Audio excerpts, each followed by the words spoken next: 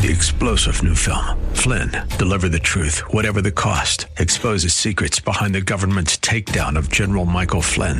Flynn knew what the intel world had been up to. He ordered the first audit of the use of contractors. This set off alarm bells. He told the truth. He was the most dangerous person for Donald Trump to hire. They had to get rid of Flynn.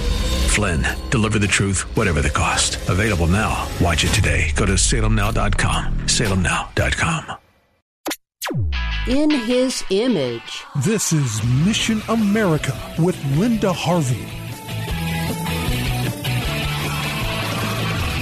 Have you heard about the incredible new video called In His Image, Delighting in God's Plan for Gender and Sexuality? It's a documentary produced through the American Family Association and features the testimonies of people who have struggled with homosexuality or gender confusion themselves or within their families, and then experienced healing and rescue from the bondage of these desires. This amazing film is wonderful in and of itself, but now the people in the film are going on the road with a speaking tour, and they are coming to Ohio. On Friday, Saturday, and Sunday, April 9th, 10th, and 11th, the people highlighted in the film In His Image will be part of a conference at Cornerstone Assembly of God in Sidney, Ohio. You can find out more at the website firststone.org and also at the site for the film, inhisimage.movie.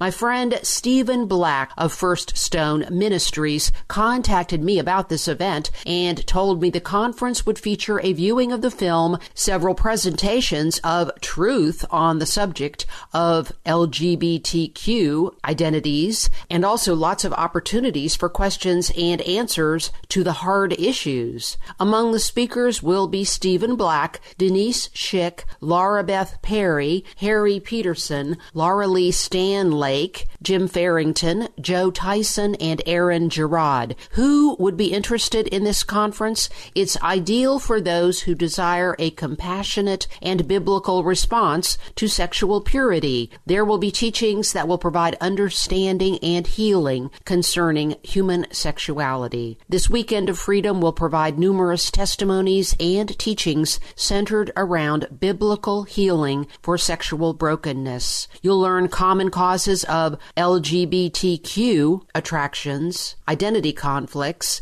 and our common hope for healing found in a surrendered relationship to Jesus Christ as Lord and Savior. The goal will be to promote sexual purity and a devoted relationship with Jesus, and there will be discussions for those who have family members struggling with these issues. Here's what the conference presenters say, quote, "We believe that Christ speaks through His Word and gives His church truth for real freedom to those who identify themselves as sexual sinners, LGBTQ, or any other type of sexual brokenness outside of God's will. Jesus reveals His love to all by calling us all into a deep relationship and by calling for our need to embrace a sincere faith, producing repentance and genuine hope of salvation and renewal in lives and relationships," unquote. If you're thinking about going, all registrants must agree to a specified code of conduct which is provided at registration checkout. Children 14 years or younger must be accompanied by an adult.